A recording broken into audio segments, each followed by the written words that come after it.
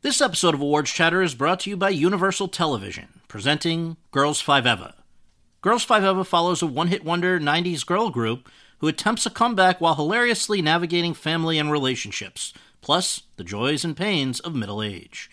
The show stars Sarah Bareilles, Renee Elise Goldsberry, Paula Pell, and Busy Phillips.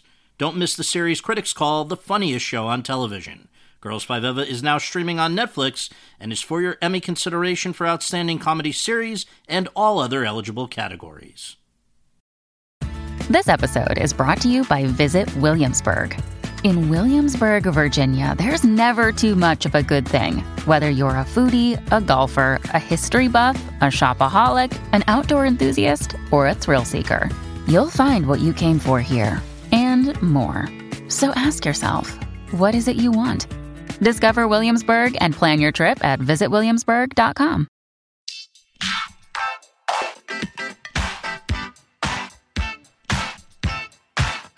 Hi, everyone, and thank you for tuning in to episode 56 of Awards Chatter, the Hollywood Reporters Awards podcast. I'm the host, Scott Feinberg, and on this episode, I am delighted to be joined by Ray Liotta. Liotta has starred in several of the greatest films of the last 30 years, and now he's conquering television as well, as Lieutenant Matt Wozniak, a corrupt cop who is full of surprises, opposite Jennifer Lopez in NBC's hit new hour-long drama series, Shades of Blue, which premiered in January and less than a month later was renewed for a second season. Over the course of our conversation, we talk about his rise from soap operas to the movies. His breakout role was as a vengeful husband in Jonathan Demme's 1986 film Something Wild. He also gave a haunting portrayal of Shoeless Joe Jackson in Phil Alden Robinson's 1989 film Field of Dreams, and he will be remembered forever for his interpretation of the naive mobster Henry Hill in Martin Scorsese's landmark 1990 film Goodfellas. We also talk about his Emmy-nominated performance as Frank Sinatra in the 1998 HBO TV movie The Rat Pack, and his Independent Spirit Award-nominated performance as a narcotics detective in the 2002 film Narc, which was guided to fruition by Liotta's own production company. The 61-year-old, who was accompanied to our studios by his young daughter, an aspiring performer herself, dishes about why he owes his film career to Melanie Griffith, how his iconic funny scene in Goodfellas opposite Joe Pesci came together, why he's a bigger diva than J-Lo is, what it was like filming the Shades of Blue kiss that blew up the internet, and much more. Let's go to that conversation. Another day is here, and you're ready for it. What to wear? Check. Breakfast, lunch, and dinner? Check. Planning for what's next and how to save for it? That's where Bank of America can help.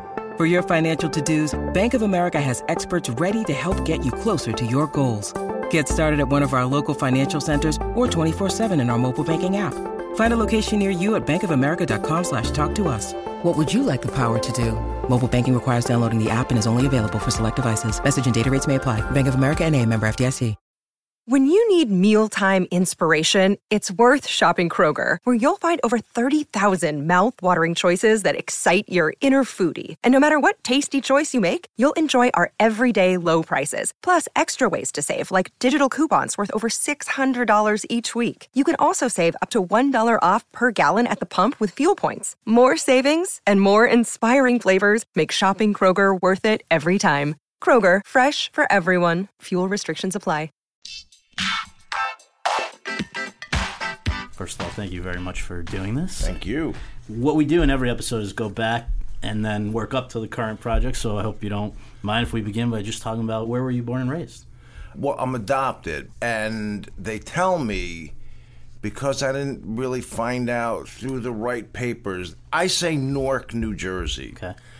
Which it definitely was New Jersey. I've seen papers where it says another place, which I never remember where, so I'm so used to saying Newark, New Jersey that I just go Newark, New Jersey, but I'm pretty sure that's where it was. Sure.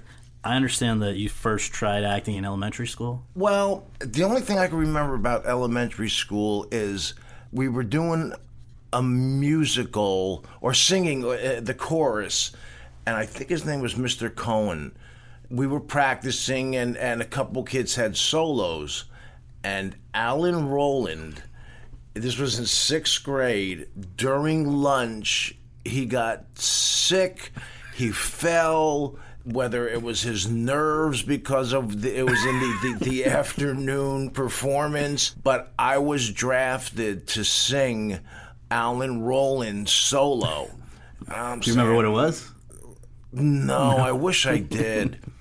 I wish I did. That would be a good one. So, but the only thing is, I felt so self-conscious because obviously I had to read it. Everybody else had it memorized, right.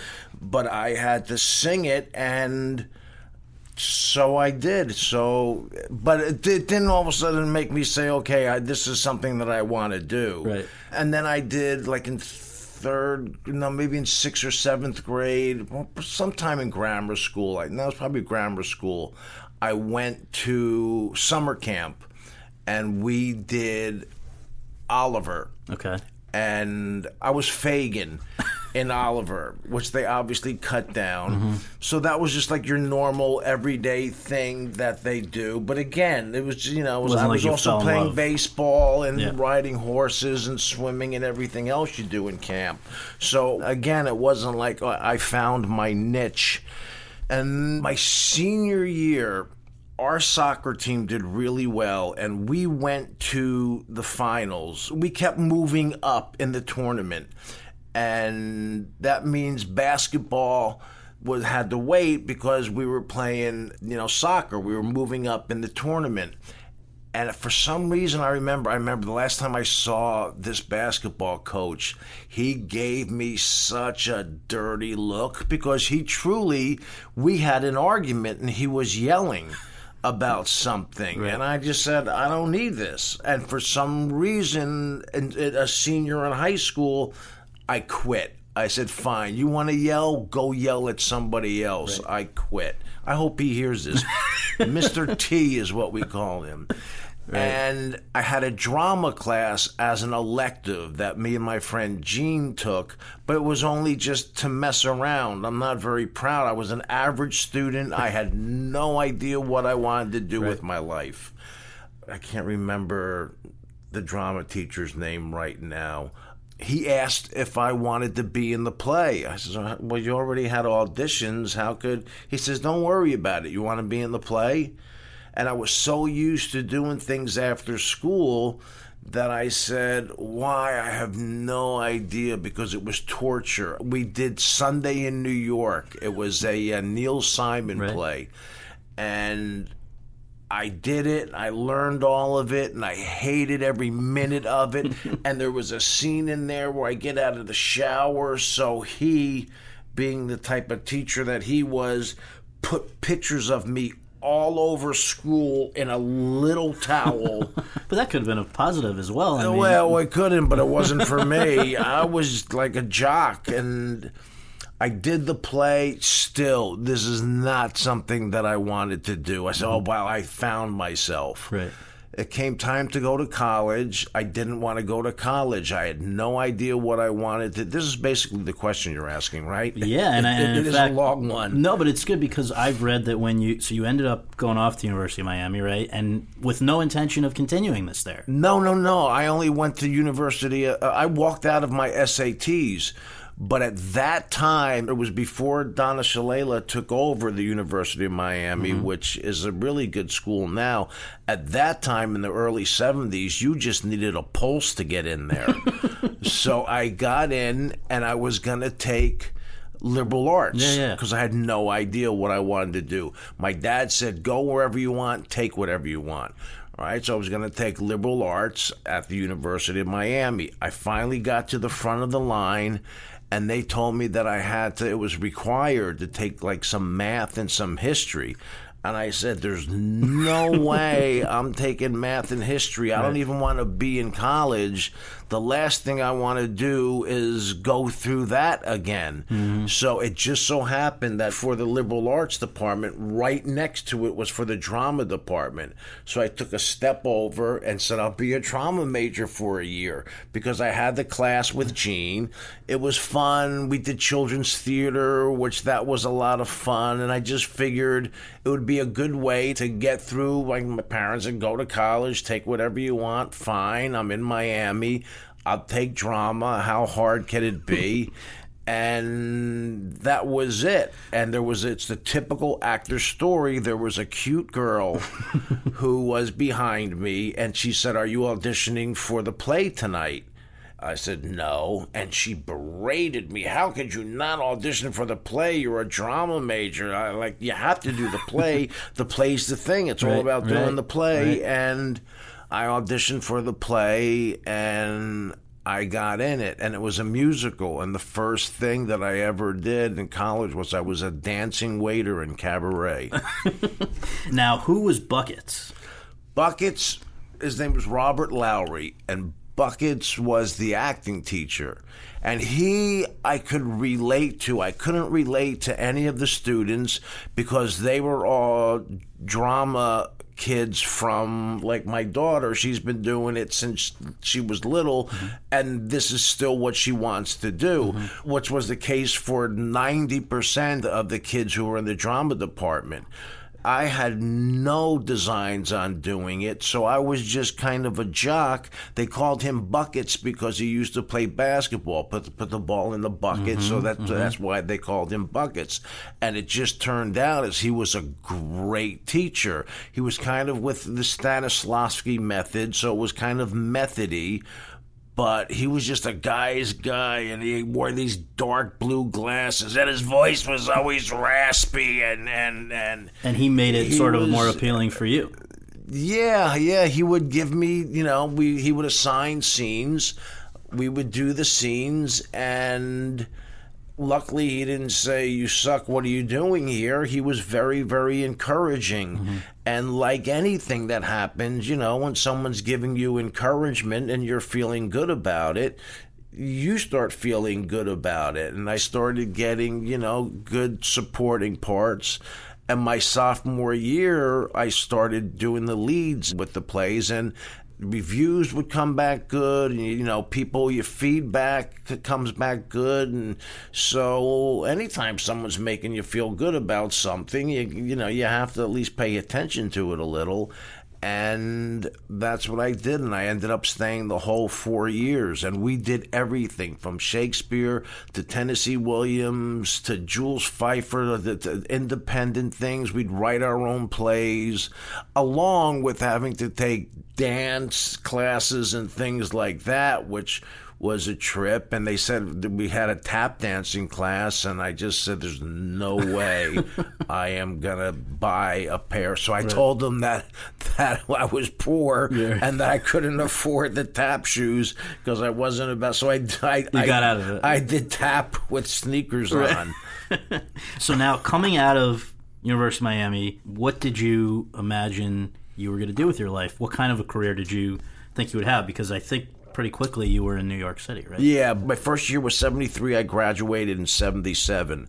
I wasn't really a moviegoer except on Sundays when my parents would take us. That was like a family outing of something we would do, which was great because you see the Bridge on the River Kwai or Sound of Music, and that was back when they had intermissions, and it was like just overwhelming. Didn't make me want to be an actor, but it was just overwhelming. It was done so well. I mean, I was so taken by it that I literally thought that they really were killing people. I thought they took prisoners and filmed them and killed them on camera because that's how real it seemed to me. So though you end up in New York, and in a sense you were getting work pretty quickly, right? The third day I was in New York, I got a commercial because a friend of mine who graduated the year before, Lenora May, was signed to do Jaws 2. The good thing about the University of Miami at that time is they had an auditioning class to get you ready. You get pictures and you get your resume together, and you go up and stay with students that had already graduated, and they would kind of show you the ropes. This is what you got to do. And at that time in 1977, it was about you just take your picture, and if they're not there, you shove the picture under the door, or if you need to drop off your resume and picture, you just put it in this basket, and you hope that they gave you a call. Well, Lenora, we went in like around 6 o'clock for her to sign her contract, and when the agent came up to me and said, "Hey, you want to do a commercial?" And I said, well, to myself, I'm saying, no, not really, because by then, after seeing all, you know, the movies in the 70s was a really great period of movie making. And I really responded to what De Niro was doing, Pacino, Gene Hackman, Vanessa Redgrave, all these great actors and the types of movies they were making. It really, that's what I wanted to do. So when he said, you want to do a commercial, it was like, well, yeah, sure. Right. And he sent me to this place, and I went, and it was for Love Songs of the 50s. And it was me and this girl in Central Park, and they took still photos of it.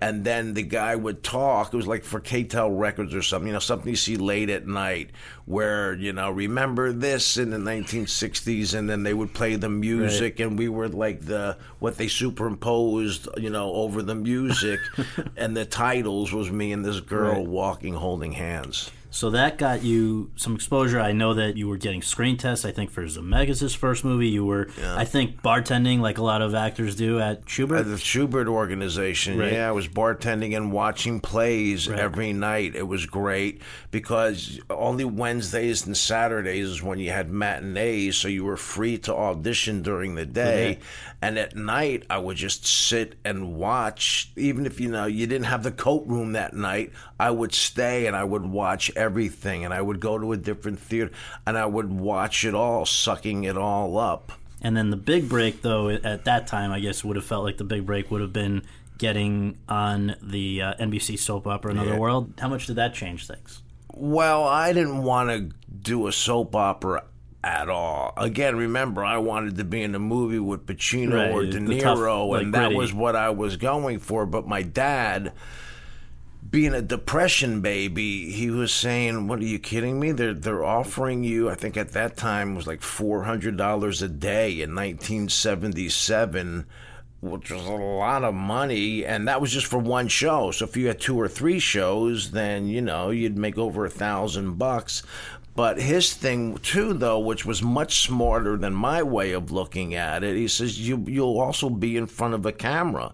You'll learn how to do things in front of a camera, because I had done like 50 plays in school, but nothing in front of, well, there was this one class that we took where we did things in front of right. a camera, but not to the degree of what we had. But what this producer, Paul Rausch, would do is if he needed a certain part, he would go and see Broadway shows, and if he found somebody who was right for the character, he would go backstage and say, whatever time you want to get out to do your show, I will get you out. Would you do the soap opera? And in theater, you know, there's not a lot of money, so he got a lot of bites. And I'll never forget, one of the best actresses I ever worked with was this woman, Kathleen Widows, who played my mother. She was just great. And it just made me loose in front of a camera, because these people were, you know, it was more about the stage for them, and they had a real natural improvisational kind of quality about, you know, because basically in soap operas, you know, there's just so many ways you could say pass the cheese. It's the same. Well, plus they're throwing tons of pages at you a day. You had to get a lot better from doing that. I was on the first show. It was my storyline that the soap went to an hour and a half, Another World did. And it was right in the middle of my storyline. And I had easy 30, 40 pages, 50 pages a night to learn. That's crazy. Now, basically, you're saying that, you know, pretty simple things, but still you have to know them. So yeah, I'm really glad that I did it, and I did it for 3.5 years, because there was a writer's strike that didn't affect AFTRA. So I stayed an extra year because the strike went on for a while. To me, it was then I got what my dad was saying, you know, you just learn a lot. So at that point, after 3.5 years, moved to LA, right? And now all of a sudden, it just goes cold? What? Nothing. Right. Nothing. The best thing that happened about that was my friend Stephen Bauer. We all called him Rocky. I did plays with him. We did Mice and Men together and a bunch of... This was at University of Miami? At the University of Miami. he let me stay in his and Melanie's place. He was married to Melanie Griffith at the time, and I stayed at their place in Malibu. They stayed at my place in New York. But he said, there's this great teacher, you got to check him out, named Harry Mastelgeorge.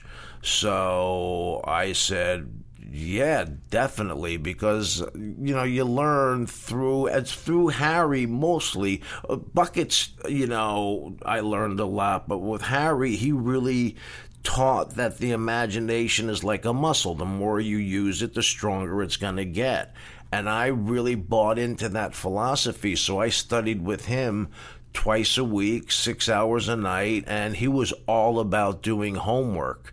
He would assign scenes. You'd get 2 scenes because, people were at work or coming to, or not working or didn't show up. So he always wanted you to have something prepared, and it was just all about doing homework. It was as if you got like a movie, and you don't rehearse these things. The only movie I think I ever had rehearsal with was Goodfellas. Wow. We had 2 weeks of rehearsal for that, but other than that, it's not. So he kind of mimicked exactly what it's like. You do your lines, you do your homework, and, the day you're doing your scene, you're being introduced to the actor you're kissing or whatever for the first time and just letting it rip. So his whole thing was about homework. And in the course of taking that class is when I think you first heard about Something Wild, right?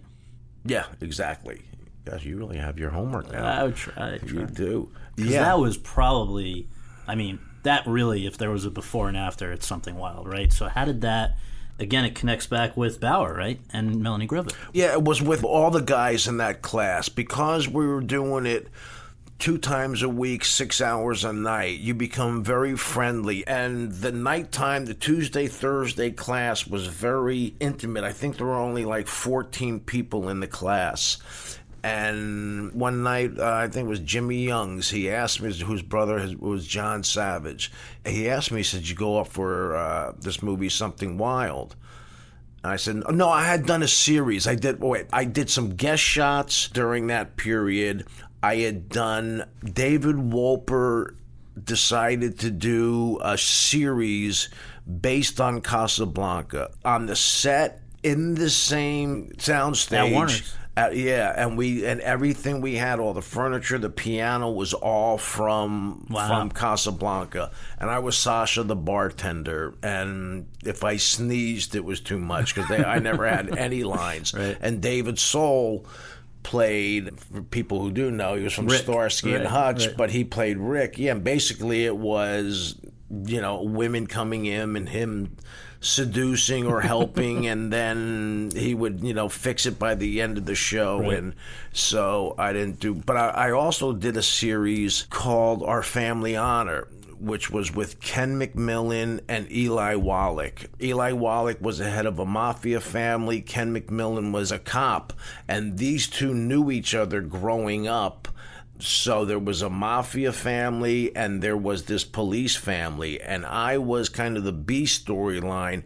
I was the partner of Eli Wallach's granddaughter, so that's how I kind of fit in. So it was like a B story, and then when that fell apart, I was lost. I had a little money, but my bank account was really getting down, and then so I was back, and then I went right back to class.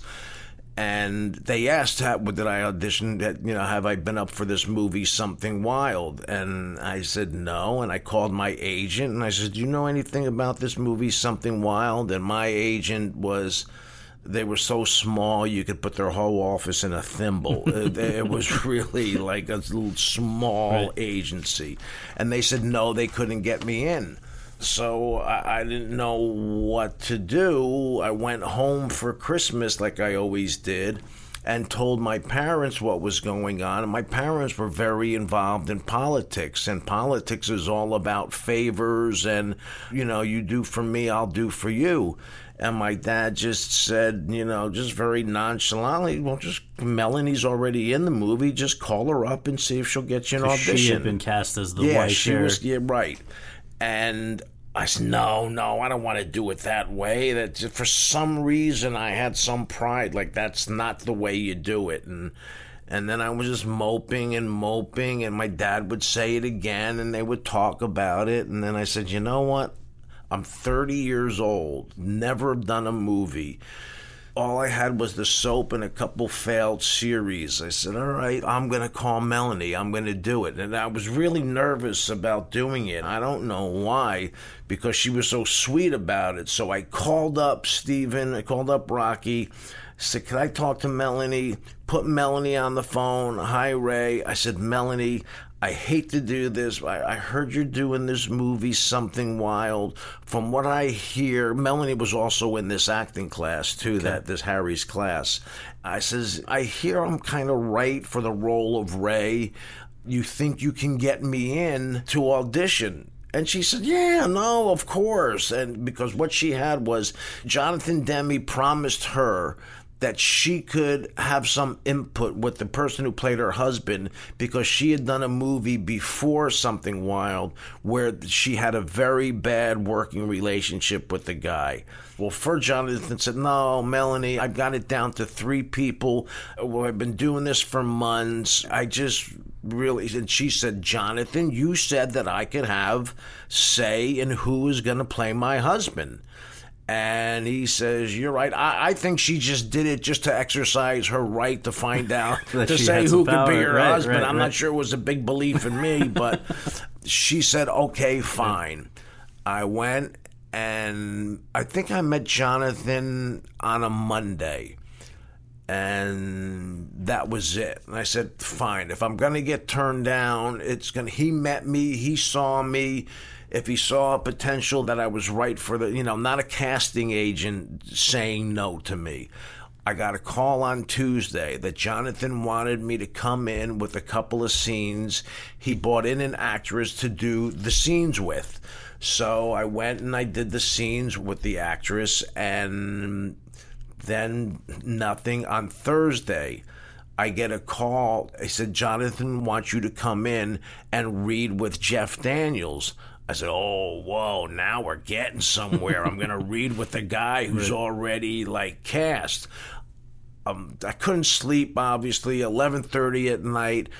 Johnny Carson is on, and who's the guest that he has on but Jeff Daniels? And Jeff Daniels starts talking about the Purple Rose of Cairo that he had just done with Woody Allen, and he had just done that movie with Jack Nicholson and Shirley MacLaine, where he's the astronaut. Yeah. What was the name of that? Terms of Endearment. Terms of Endearment. He's talking about that, and I'm saying, oh my God, this guy worked with all these people, and I'm getting up and I'm doing push-ups and I'm looking at the script and I'm listening to Jeff, and then I'm doing more push-ups, and then I'm going back to reading the script, and I don't think I got an ounce of sleep, but I was prepared. That was everything that Harry had said, do your homework, and I had done my homework, and then I went in and did a scene with Jeff.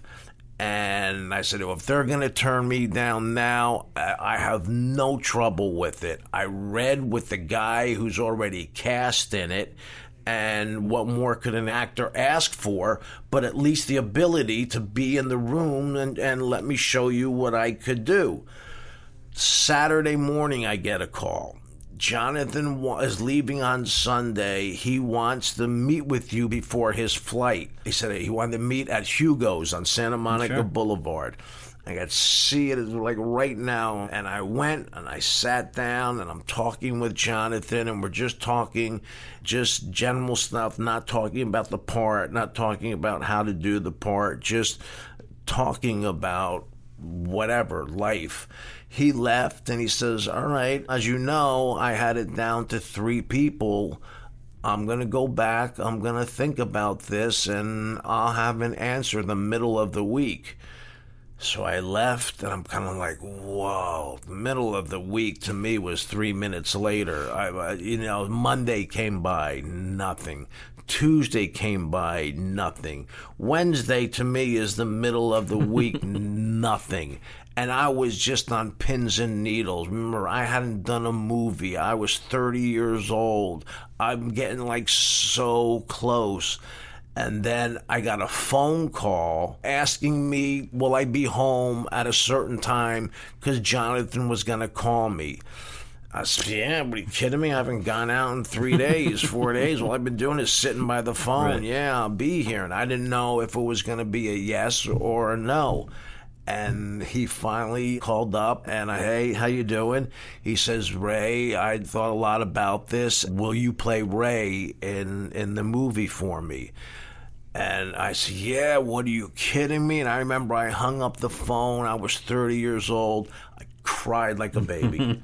The tension and everything was so built up, and wanting it so bad to finally get a movie. And what a first movie to have. Totally. It was a really dynamic, well, let's remind people who may not remember, it was the best reviewed movie he'd done up to that point. He'd done some other good ones, but this was very well received. Everything from the New York Times review on, everybody said you stole the show. And another thing that came out of that, you were playing the psychotic guy who was terrorizing his wife, and intense began to become the word that was used to describe you probably more than any other. And that, even despite the fact that with your next project, I think was Dominic and Eugene, and it seems like you made a concerted effort to go in the other direction from that going forward, right? But there's always been this assumption that it's often used to describe the characters you play and the way you play them as intense. What did you make of that? Well, it's kind of like damned if you do and damned if you don't. It's at least, if they were talking about it, it means they were talking about a movie I had done, which was the whole point, which is to get into movies. Dominic and Eugene was a sweet, sweet part that Tom Hulce was unbelievable in. Did they have any reservation about casting you in that? No, I went through a whole auditioning process. I went and they said they saw Something Wild and they said, "What? This guy, this kid to play Tom Hulce's fraternal brother, who's a medical student." Right. The dilemma was our father used to beat us, and he got beaten, fell down the stairs, and his brain was affected by it, and I'm a really good medical student, and I have an opportunity to go to Stanford to do my residency. And it was that dilemma, like, what should I do? It's I can't leave Nikki. So I eventually did, but I must have auditioned 3 or 4 times. Because they assume that intensity is your default. Yeah, you're constantly fighting that. And one of the reasons why I waited so long to do a second movie is I had offers to play tough guys, but that's not who I am. I mean, me personally, I've never been in a fight in my life, and yet here now I'm getting stuck with this tough guy stuff. And luckily, Mike Farrow and I forgot the other guy's name, who was married to Bonnie Franklin. I'm sorry that I forgot your name. Anyhow, it worked out, and we did scenes together, and it was really sweet and nice, and nobody saw the movie. The actors saw it. I think you came away a lot more respected by other actors after that. Yeah. But in order to get jobs and to keep the jobs coming, the public has to see it. Well, but that being said, the next one, which is one that I love, and it's a lot of people's one of their favorite movies, I understand you did not love, partly because at the time you'd done an interview where you said it was too Hollywood, and that was Field of Dreams. So for people who remember, you played Shoeless Joe Jackson, the he in If You Build It, He Will Come, all of that. But you were not that gung-ho to do it. Well, I didn't think it was too Hollywood at all. I just didn't understand. My imagination hadn't worked and hadn't done enough to, it just seemed crazy to me that this guy would plow up exactly what the story's about, his cornfield, to build I didn't see the bigger metaphysical way of looking at it all. I just looked at it too literal. But I was gung-ho to do it, to play a baseball player and to do that kind of homework. And I just had never seen the movie as this story, which is really what happened. Because when I was in the middle of Goodfellas, my mom was sick, and she eventually passed in the middle of Goodfellas. But when it came to see a screening of Field of Dreams, we were sitting there, and we were in New York, and she was just having a rough time. She had cancer, and her lungs were filling, and she just wasn't feeling right. So we just left. And based on that, to this day, I've never seen Field of Dreams. Never seen it all the way through? No. Wow. You mentioned Goodfellas, and first of all, we were talking about the reservation that you had now to being a tough guy, having done that before. But, I mean, it's Martin Scorsese, so I guess you make an exception to that rule, right? When you get but Henry wasn't a tough guy. That was the whole point. Henry was a guy... The story that I heard, which makes sense, is Dominic and Eugene was invited to the Venice Film Festival. I took my dad to it. Mm-hmm. We were at the Excelsior Hotel looking down at the lobby, and there's this whole commotion going on. And there was this like 20 people around this one person, and I saw that person was Martin Scorsese.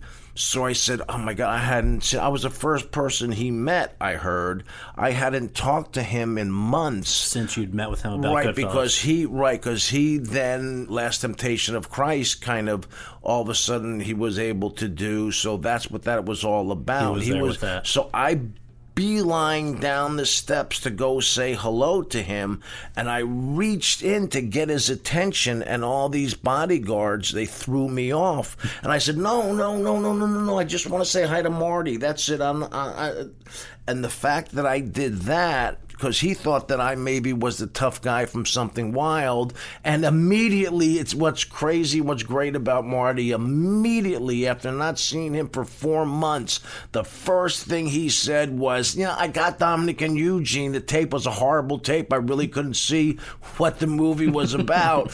I couldn't tell anything. Right. The first thing he said out of, 4 months, I said, oh my gosh, I'm so sorry. I just wanted to wish you luck and to say hello. And he said, that's when he knew he was going to cast me as Henry, because I didn't come in as a tough guy. I didn't come in get your hands off me, back off. I didn't do that. I just said, no. And that's the whole thing that Henry was. Henry wasn't a tough guy. If Henry was a tough guy, he would have never gotten as far as he did in the ranks, and they wouldn't have let him know so much, but they trusted him. And the only time that he does anything physical is when the kid across the street tries to seduce and put his hands on Karen, and then when he did that, that's when I went over. And even with that moment where you kind of impressed Scorsese that you could do that, you had this sensitive side, you still had to get Irwin Winkler on board, right? That's what I heard, yeah. Irwin, being that Something Wild and Dominic and Eugene didn't exactly burst that, in terms of people seeing it. Field of Dreams did really well, but that was more Kevin's movie and James Earl Jones and everything. Yeah, Irwin wasn't sure. And was there something that changed that? Yeah, I think I saw him at a restaurant.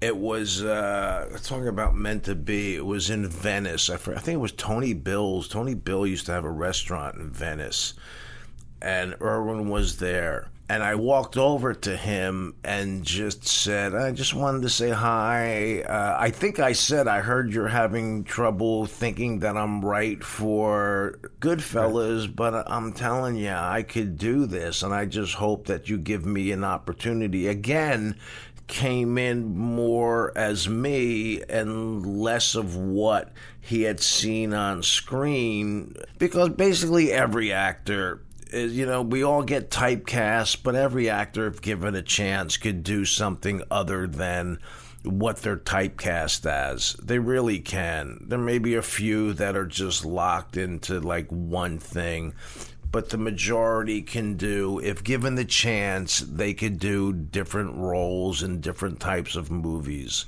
So Irwin gets on board, you're on the set, and my understanding is Scorsese was basically telling you, we're going to do this. This is not going to be your traditional gangster movie. We're going to do this, sort of shoot it like a gangster movie. What did that mean? Because obviously we all know how it turned out with the tracking shot, for instance, with you, which is famous, and all these different things that were not conventional ways of doing a gangster movie. But what did you take what he was saying to mean? And well, that was a question that I asked him after the movie was done. I said, so how do you do this? How do you work? He said, well, I sit in my room and he mentioned something that he thinks of the music first. Sometimes he thinks through music that he would want at this point and during this scene and that scene.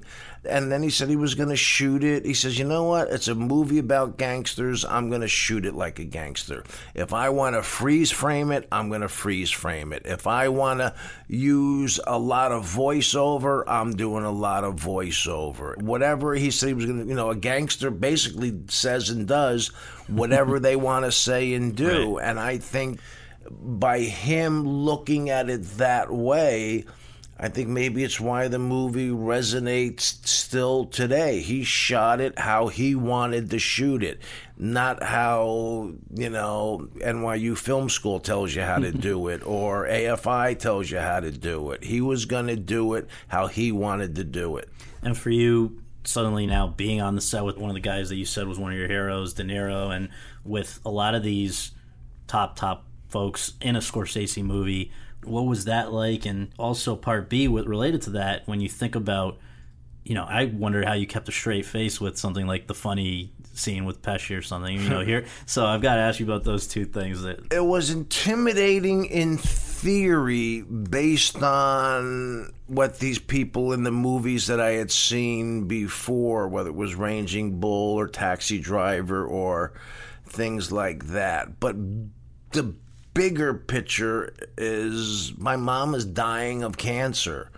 So what do I care about these guys being intimidating? I mean, my mother was dying. So what are they going to do? We're playing pretend. And I just looked at it from that point of view, and so much more important than the actual acting off of people that I had, admired and looked up to. There was a much, much bigger, deeper issue that erased any kind of fear that I would have.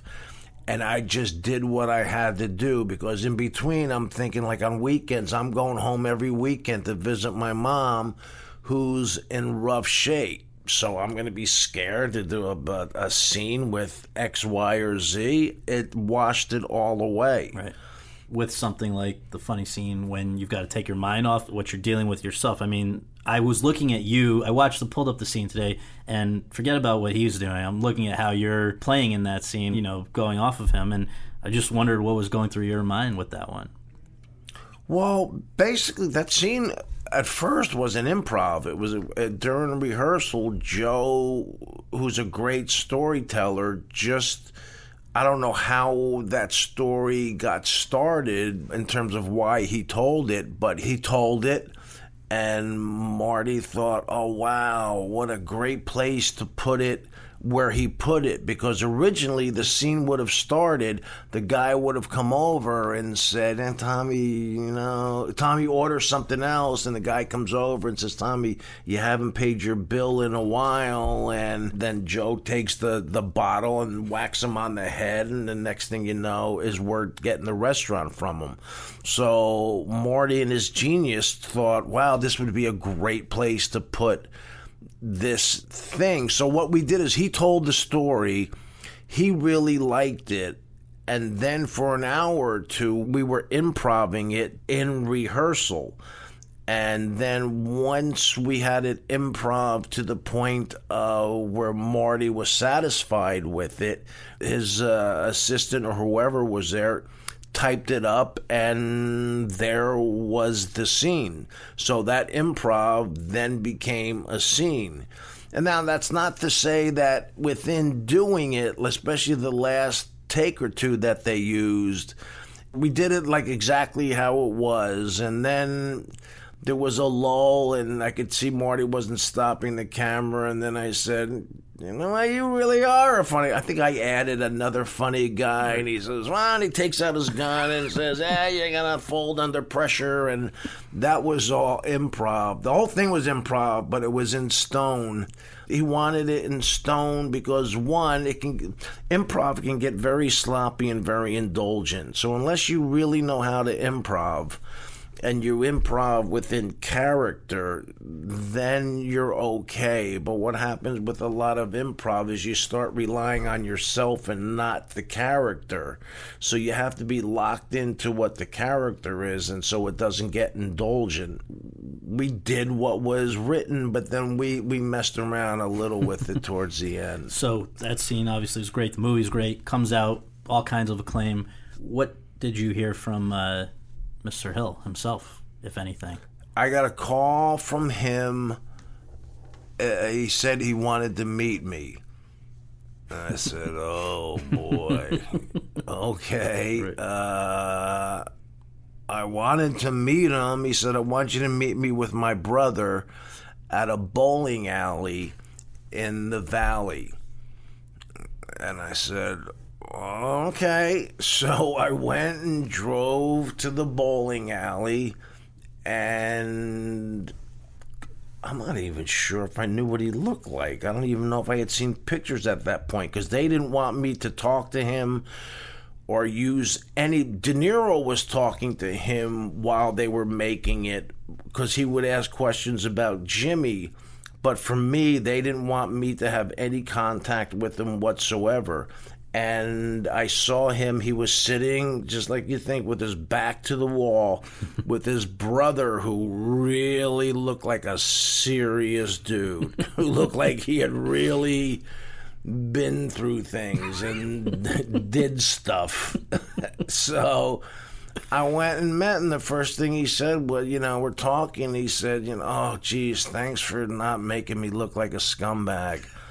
And I says, oh, my God, did you see the movie? You were completely a scumbag. You ratted on your friends. Right. They all went to jail. Your marriage went down the tubes because you were cheating on your wife. You were doing so much coke you couldn't even function. And this is what you're thinking, but you wouldn't have said this, right? Yeah, no, I didn't say it. You wouldn't have left the bowling alley. I'm thinking like, yeah, exactly. Yeah. I says, dude, I think you better re-see this because you're pretty scummy. Okay, there's two other roles I'm going to briefly ask, and then we're on to Shades of Blue. But I got to ask you, I think a very different kind of part than any other one that you'd played before, I believe, would have been Sinatra in the 1998 HBO TV movie, The Rat Pack. And you got a lot of acclaim for that. I think SAG nomination, all kinds of stuff. That must have felt like a bit of a risk, right, to go in? I didn't want to do it at all. The daughters, Tina and Nancy, asked me to play their dad in a miniseries, and I said no. And they asked me again, and I said no. And, then they realized I wasn't going to do it. Then Rat Pack came along, and it wasn't with Nancy or Tina. It was just they were asking, Rob Cohn, who directed it, who I knew, asked me if I wanted to do it, and I just said no. I just didn't want that kind of. I'm not a mimic. I'm horrible with voices and trying to do and sound like. He said, but all they want is the essence of who Frank Sinatra is. They don't want Frank you to still sound. Alive? Yeah. It was towards the end though. So I just sat and really thought about it and said, well, why aren't I doing this? And what was bothering me the most was I was afraid of what people were going to say if I was like him or if I wasn't. I was concerned about judgment, and that's the worst thing for an actor to have is, if you put judgment in there, you have a fear of being judged, you're going to be uptight and not do what you're supposed to do. So I realized the reasons why I was afraid to do it, and I just said, wait a second. I got into this business to play make-believe, to try all different kinds of parts. I'm going to do it. I just said one of the worst people say is like he didn't sound like Sinatra and it wasn't good. Well, what's going to happen? You know, right? They like you or they don't like you. It's one way or the other. And then when I met Joe, you know, he said, look, all they want is an essence of who these people are. And I remember Don Cheadle came up to me and said something ridiculous like, you know, I'm going to blow you away in this. And it's like, oh, get out of here. You know, stop. We're competing here. It's like a stupid thing to say. So I did it. And it was the most fun I had. Once I released the fear of judgment or anything else, it was just a blast to do. The singing, the dancing, everything about it. And I was glad. But the biggest thing was the fear of judgment. And that was the Achilles heel for me. Another one that you did that resulted in all sorts of positive response, Indie Spirit nomination, probably very close to an Oscar nomination, was Detective Lieutenant Oak in Narc. And I think that the story of that coming about is very interesting because it sounds like you were at a point, this is around 2002, I think, 2003, when you were not thrilled with the trajectory of things at that particular time and decided to shake things up yourself, right? I mean, that came about because you created a situation where it could. Yeah, and I changed agencies, and once I changed agencies, I was doing Heartbreakers, I was doing Hannibal, and then I said, well, I could take on this little independent because I got 2 big studio things, and why not take this? Because the script was just great, what Joe Carnahan wrote, and I loved his energy. He was just like a bull in a china shop, man. He was just so alive and so happy to get his movie made, and it was being made by this is the first film of your production company. Right, mine and my ex's, Michelle Grace. But the problem is they never had the money. So it was one of those independents that they said they had the money, the people that said that they had the money, and they didn't.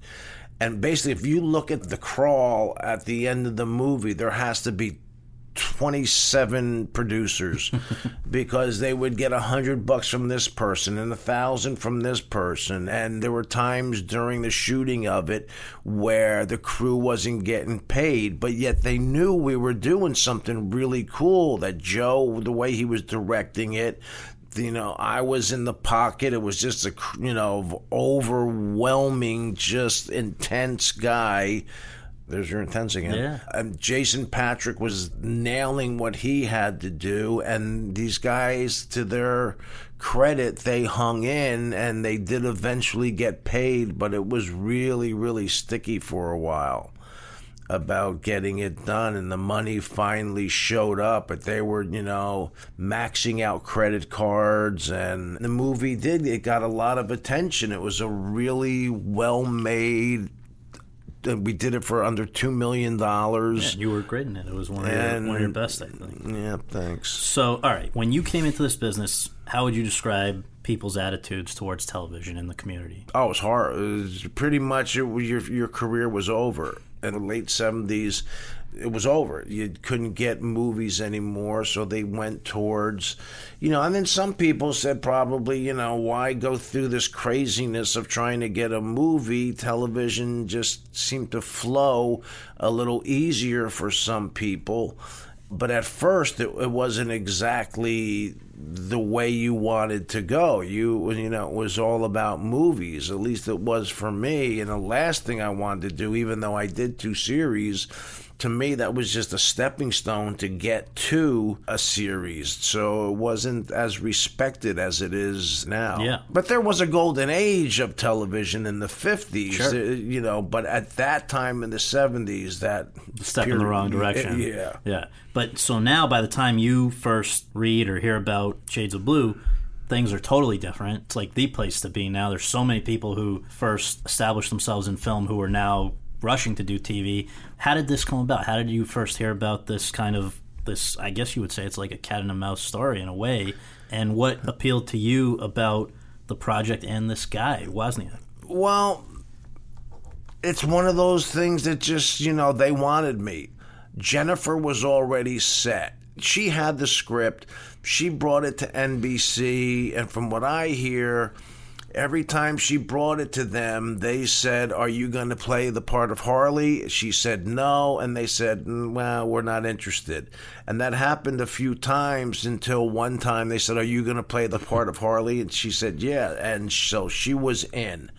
But she was basically known for her romantic comedies. So they wanted somebody who was known for doing edgier, intense kind of parts, because that's what they wanted Wozniak, the part that I played, to be. And I read the script, and there were a few surprises in there that really blew my mind. One of them, the fact that he's bisexual. He was doing a lot of bad things, but yet he was very paternal with his group. There was a lot of contradictions. He's a very complicated kind of guy. Oh, and Barry Levinson was already established as he was going to direct the pilot. So Barry Levinson, who I think is one of the most underrated, best directors we've had, he's one of the few directors who is capable and does many different genres. I just saw something he did. It was a $2-3 million thing about poisonous gas that wipes out this resort, and then he's doing Madoff's story. It was good. Yeah, it was good. And then he's doing Diner, and he's doing Good Morning Vietnam. They were all different genres that he was doing. So the fact that he was part of it was really intriguing to me. And the question for me was Jennifer. I mean, I liked her. She was, I thought she was great in her romantic comedies. But I kind of said, well, I guess I'm going to have to believe that Jenny from the Block is really Jenny from the Block. I didn't know anything. I had just seen her romantic comedies. Had you ever seen Out of Sight? No, I forgot about that one. But even still, that was still kind of cute. It was a while. It's been a while. It was a while, but it was still cute. Mm-hmm. There still was that, that banter that she and George Clooney had. And what about the fact that you hear these stories, is she a diva, all these different things that people ask, did you have any apprehension about doing this? And then when you finally did meet her, what was your actual impression? That I was much more of a diva. I out-diva'd her by tenfold. Really? I really did. Yeah, because once I signed on to do it, I was in for a penny, in for a pound. And they do things in TV a different way. And the fact that you got directors coming in who have no idea what the first 4 episodes were, because all they had was episode 5 and 6. And I wanted to make sure, if we were doing this, if I was doing this, I was serious as a heart attack about making it as real as a series could be. And NBC, because they were competing so much with the cable channels, they wanted to push the envelope. And Bob, the head of NBC, Greenblatt, he was Greenblatt, right? He was the head of Showtime, so he knew, about pushing the envelope and what you could do. And he literally really wanted to push the envelope. And I love the fact that Bob Greenblatt was the head and is the big boss, because that's what he wanted to do. And that's why I said, the bisexual thing, okay, so they don't mind pushing that envelope. And as strange as and weird as it was, it's not my cup of tea, but I'm an actor, so all right, here we go. And you're referring, just for people who are still catching up, there's one episode where kind of people were blindsided because you kiss the guy who's played by Michael Esper, the internal affairs chief. And, I mean, just kind of not what people necessarily imagined they'd see Ray Liotta doing. What, kissing? or grabbing them by the nuts? Which part?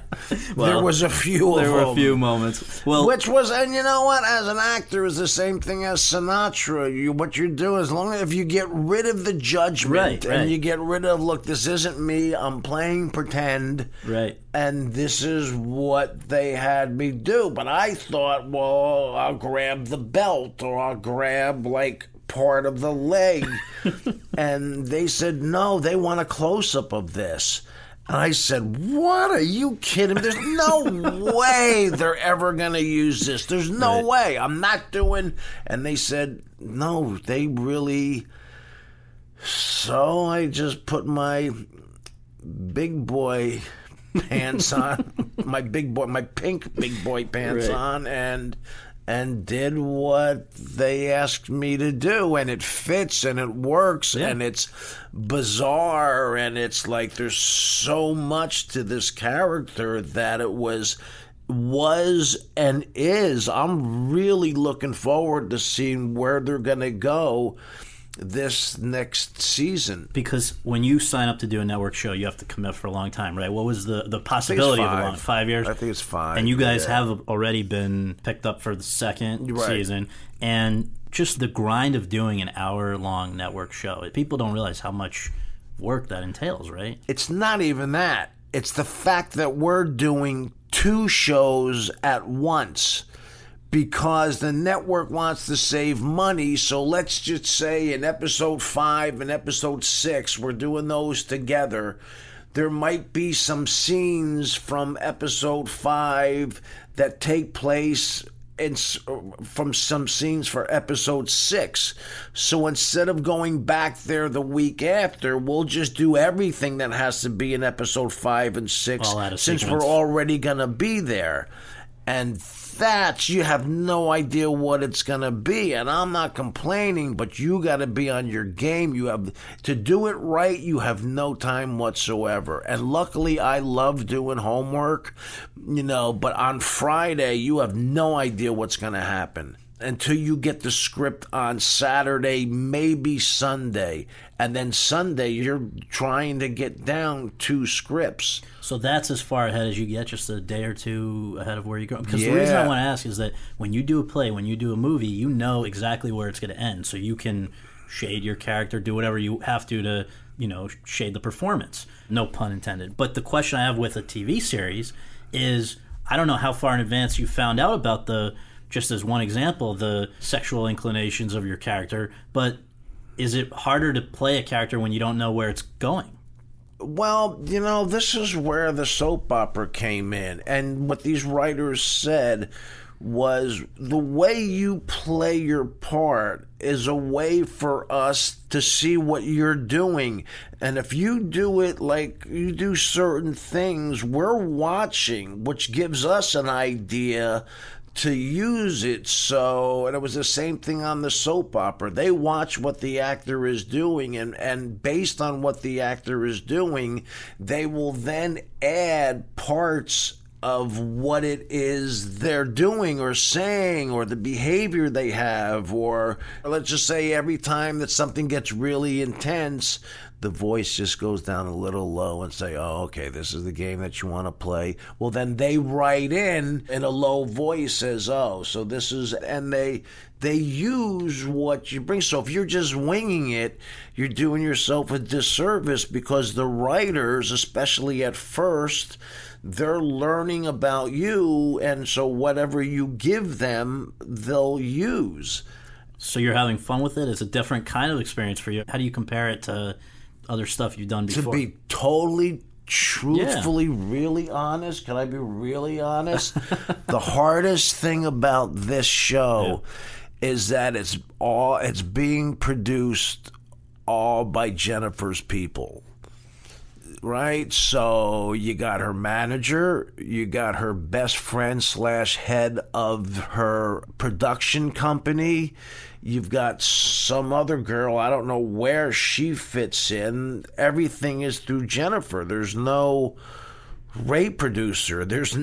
So the biggest thing was to fight for, wait a second here, I didn't sign on to be in the so-and-so show. I came in to be a part of a show that also has me as well as you and other characters. So do you have that conversation with her? No, because they, to their credit, that's exactly what they wanted. And it never turned out that way. When I say, you asked if she was the diva, there's no, it's me. So you're saying those were concerns of yours going into it, but they were not actually things I didn't have to. And really, the bottom line, it comes down to the showrunner, Jack Orman, and he's really, really good. And he was a question mark, too, because the last thing that he did was a show about flight attendants in the 60s.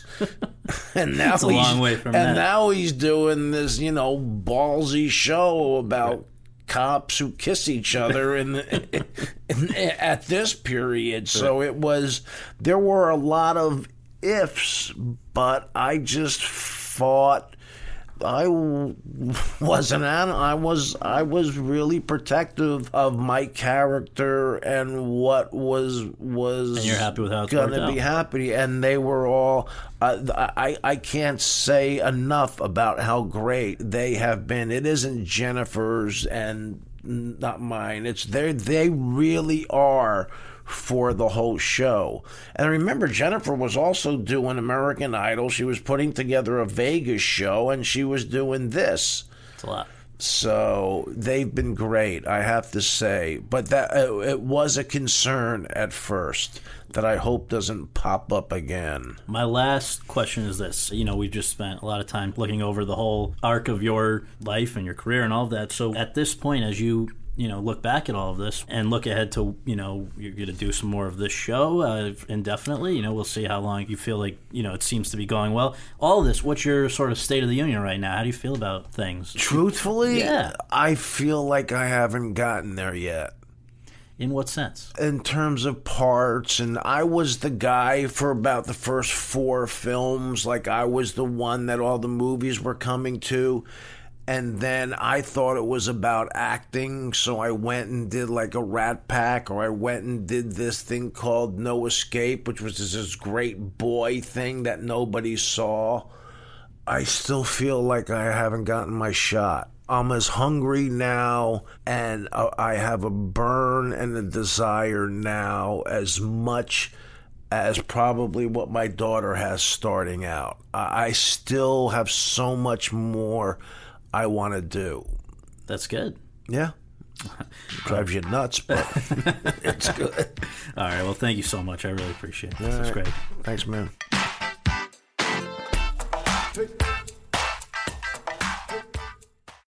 Hey, Drew Scott here, and I'm Jonathan Scott, reminding you that life's better with a home policy from American Family Insurance. They can help you get just the right protection at just the right price and help you save when you bundle home and auto. Kind of like Goldilocks and the Three Bears. It'll be just right for you. We love a custom build. American Family Insurance. Insure carefully, dream fearlessly. Get a quote and find an agent at amfam.com. Products not available in every state. Visit amfam.com to learn how discounts may apply to you. American Family Mutual Insurance Company, SI, and its operating company, 6000 American Parkway, Madison, Wisconsin.